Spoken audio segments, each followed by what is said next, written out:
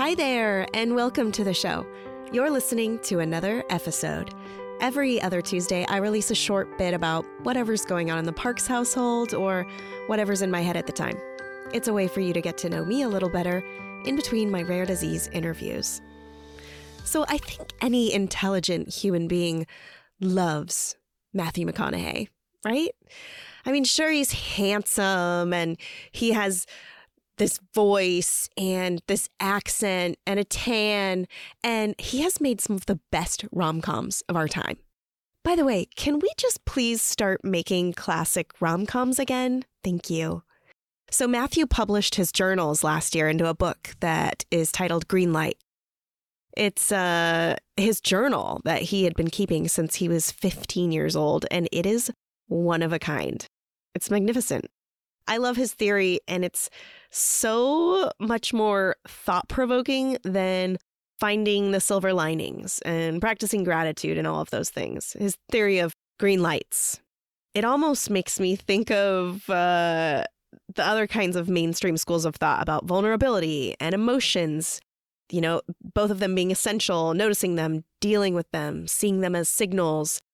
But Matthew's green light mantra kind of encompasses all of it without having to commit yourself to one focus, if that makes sense. His idea is finding the green lights to achieve more happiness, less stress, more understanding. He says, if you know how and when to deal with life's challenges, how to get relative with the inevitable, you can enjoy a state of success that I call catching green lights.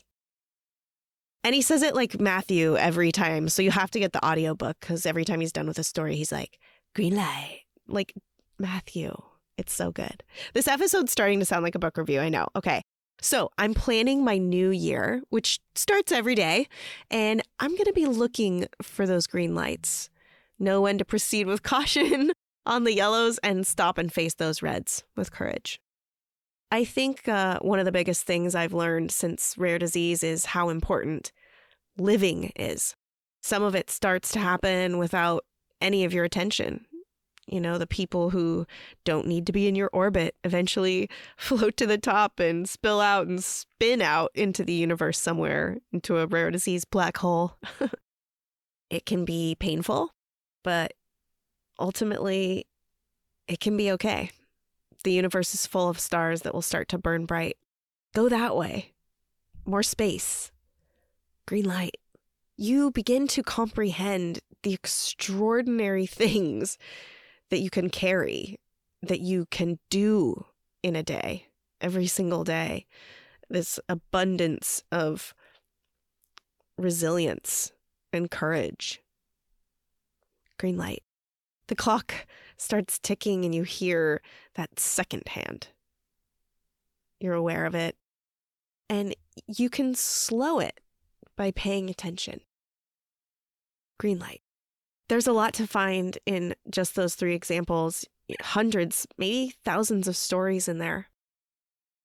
So I'm going to be getting in Matthew McConaughey's Lincoln Navigator and discovering more of those green lights.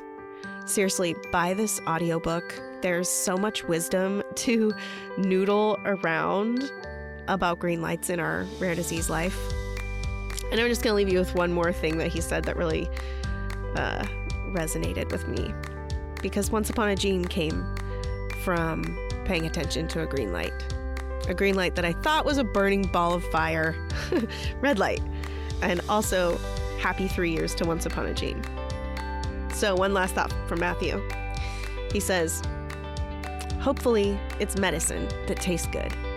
A couple of aspirin instead of the infirmary.